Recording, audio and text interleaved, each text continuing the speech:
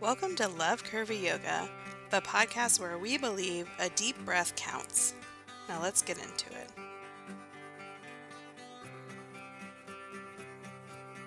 Hi, how are you? Anna here. Things here are pretty good. One thing I was noticing this morning when I was doing my practice is how tight my neck and shoulders have been lately.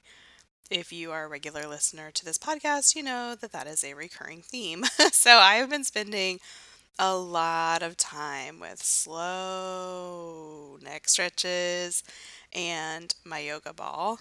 Not the big inflatable ones, but more kind of like a tennis ball. And every time I do that, I think, why don't I do this every single day? Not yoga, but the ball. And you might think that I would, or that I would remember to do it more regularly or more easily. But you know, I am a human just like you and regularly forget the things that are supportive for me. So I am just a yoga teacher standing in front of a yoga ball, asking it to pop up and remind me every day to use it. That is a callback to our last episode when we talked about rom coms. That is for you Notting Hill fans out there. Okay, so up next, how to remember what's true. Last week, we talked about trusting your own experience. So today, I wanted to extend that conversation into how you remember what is true, because the two, of course, are inextricable.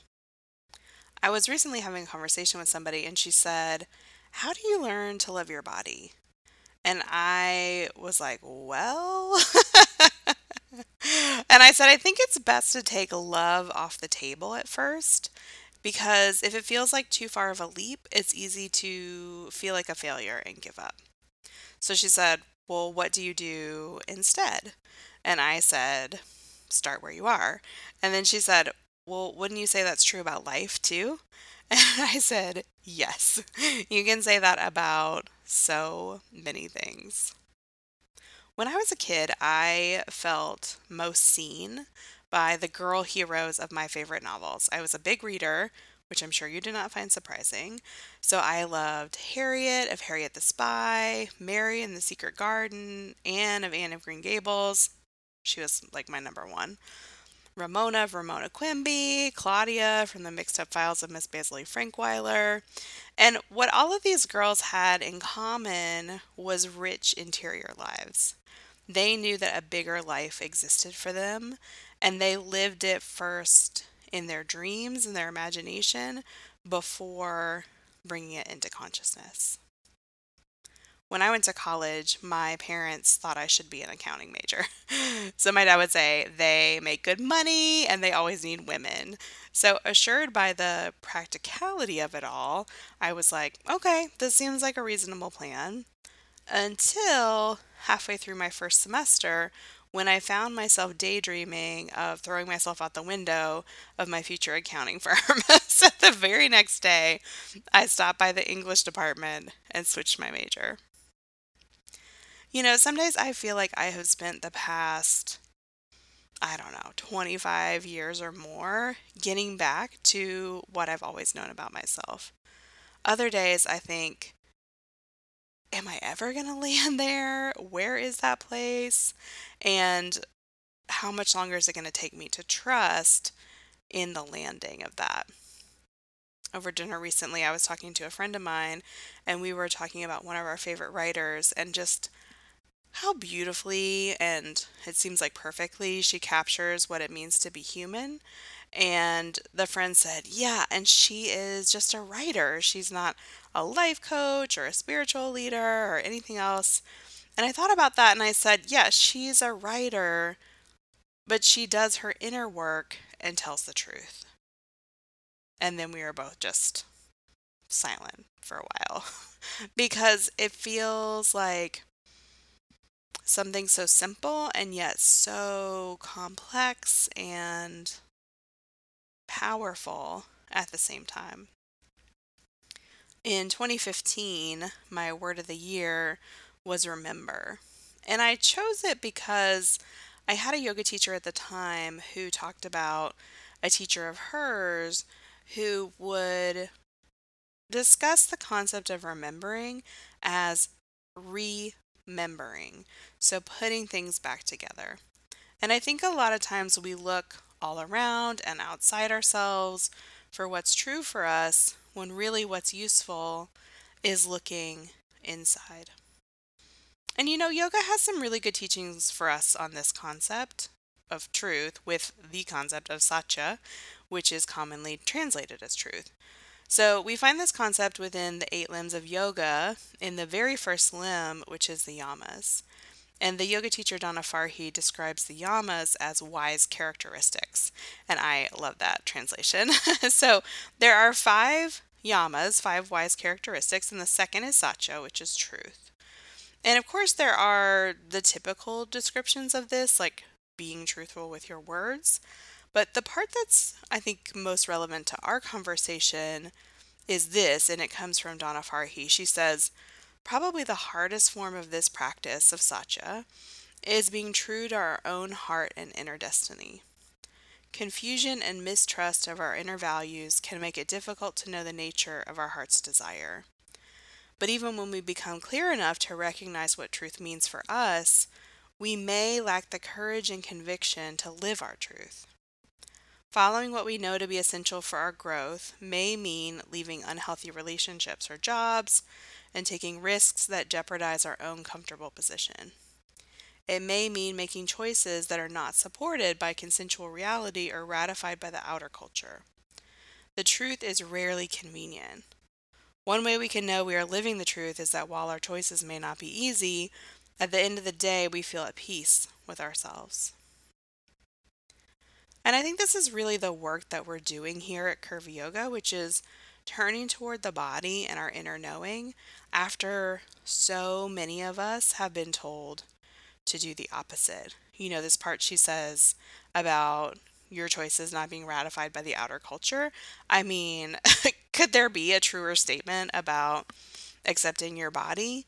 And yet, there is something that calls us to this process, this practice, this relationship with our body. It's why I'm here talking to you. It's why you're here listening. And it's this listening within, not instead of without, but in addition to without.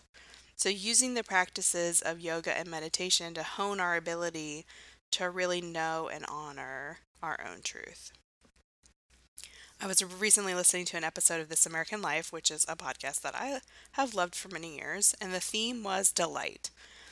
As you can imagine, I was very excited to listen to it because delight is something that I find delightful, find to be an important part of life.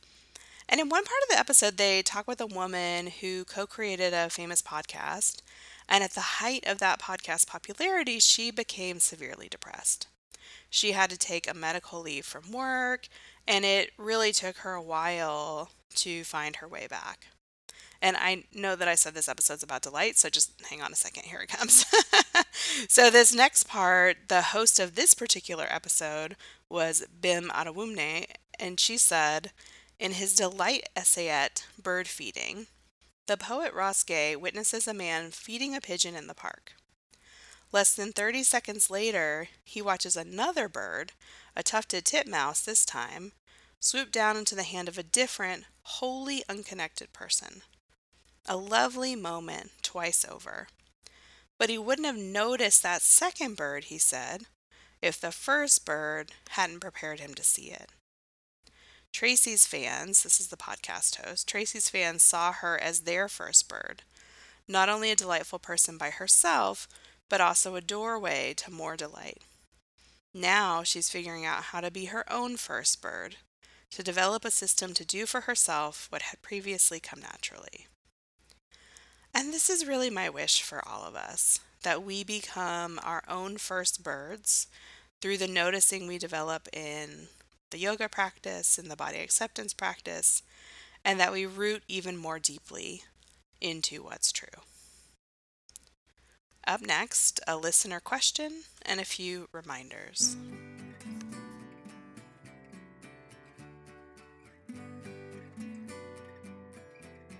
Okay, so we have a question that came in from a listener from Shannon S. Thank you for sending this one in. And here is her question. She says, I'm having a lot of problems dealing with the everyday casual hate against fat people. I know it shouldn't matter what strangers think, but I hear and witness it so often that it just feels like this socially acceptable way to dehumanize people. And it hurts. It especially hurts when I see it in feminist forums and conversations, as though they can't see how objectifying someone based on their weight is just another form of patriarchal oppression and a way to keep women in our place. The statements I hear range from the whole quote unquote unhealthy debate to the idea that fat people are unattractive. I know all the feminist and fat acceptance arguments against this, but those arguments don't tackle the hurt I feel inside when I see these conversations. Whew. I feel like we all need an exhale after this question because it's so potent and so relevant. And as I told Shannon when I emailed her to thank her for the question, it's a tough one, and that means it's an essential one for us to talk about. So I decided to include it in today's episode because I think it's really related to what we have just been talking about, namely turning toward the body and what we're feeling rather than away from it. So I have, of course, shared many similar experiences to what Shannon shares, from casual jokes on television to surprising comments from friends who I thought knew better to, everything in between. And when I really reflected on those experiences, what I notice is that, at least in my own personal experience, the first thing that happens is the sting, so that hurt that Shannon described. And then what I do, which is not necessarily what you or anyone else does, is I have an instinct to block that hurt. So I notice myself making internal excuses for the person. I notice myself writing off my own feelings, kind of really like anything to avoid that hurt. But what I have learned over time is that making excuses for my own feelings, dismissing them, is not making things better. It's really adding hurt upon hurt. And I think what we talked about earlier is relevant here. So it's a great time to apply the concept of satya and acknowledge what's true, which is the hurt. Shannon talked about knowing all the arguments against it, but the truth of the hurt still being there. So we talked about how yoga and meditation can help you tune into and notice what you're feeling. And one addition to that conversation to bring in here is noticing what bodily sensations arise. So, where do you feel the hurt in your body? What do you notice? What maybe temperature fluctuations do you feel? I know that when I feel hurt, I often will have a like a rush of heat in my body, and then sometimes it goes to cold. And then where do you notice tension come into your body? I'm a big jaw gripper, so I will often notice tension there or behind my eyes. What are your instincts? Is it to avoid, to get angry, to dismiss? None of this is good or bad. What is really happening is noticing, because from there it really becomes easier to honor and to shift. And we're not wanting to shift it to ignore it or get rid of it, but rather to follow the natural process of feelings moving when we stay with them. Of course, actual movement like yoga or dance or whatever can help with this, but it's also interesting to follow the feeling and see where it takes you. Because where it goes next, and it does go somewhere next, right? Like, this is an important part of the conversation. Where it goes next is also information that you can use to support yourself. So, do you go to anger, a different kind of hurt, something else?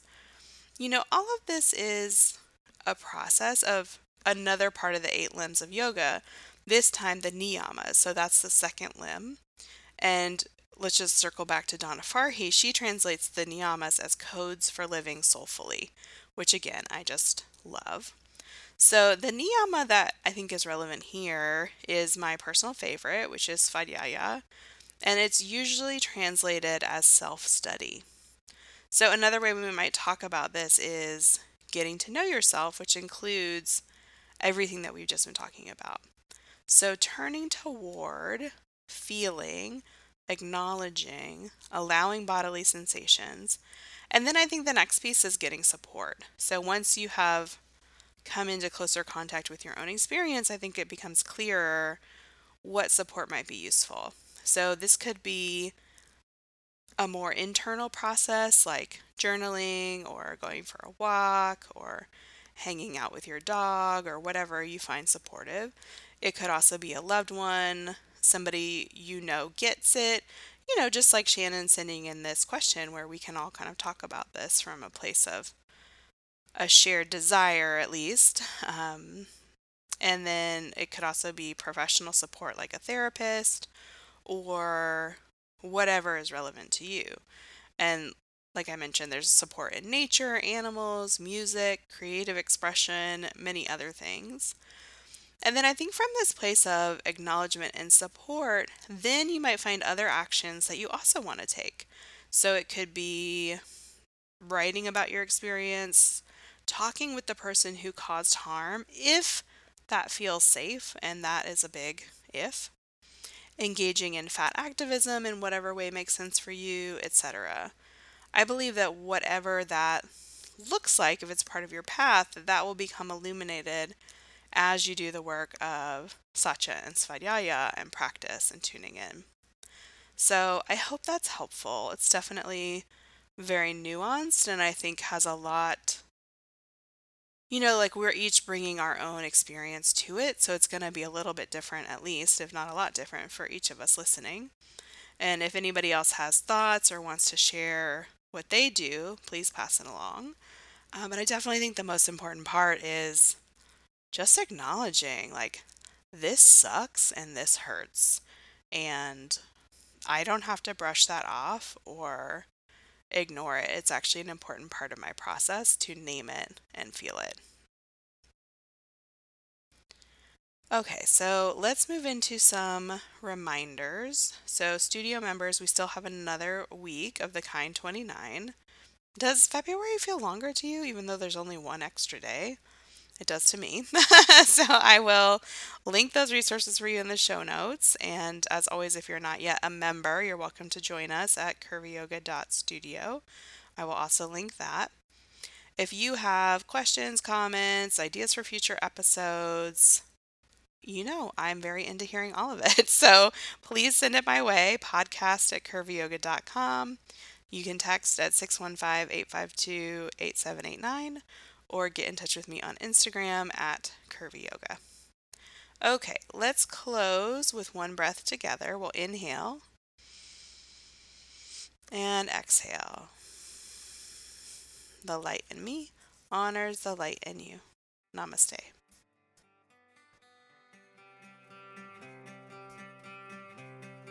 Stay tuned next week where I will be sharing what I learned during our month of kindness.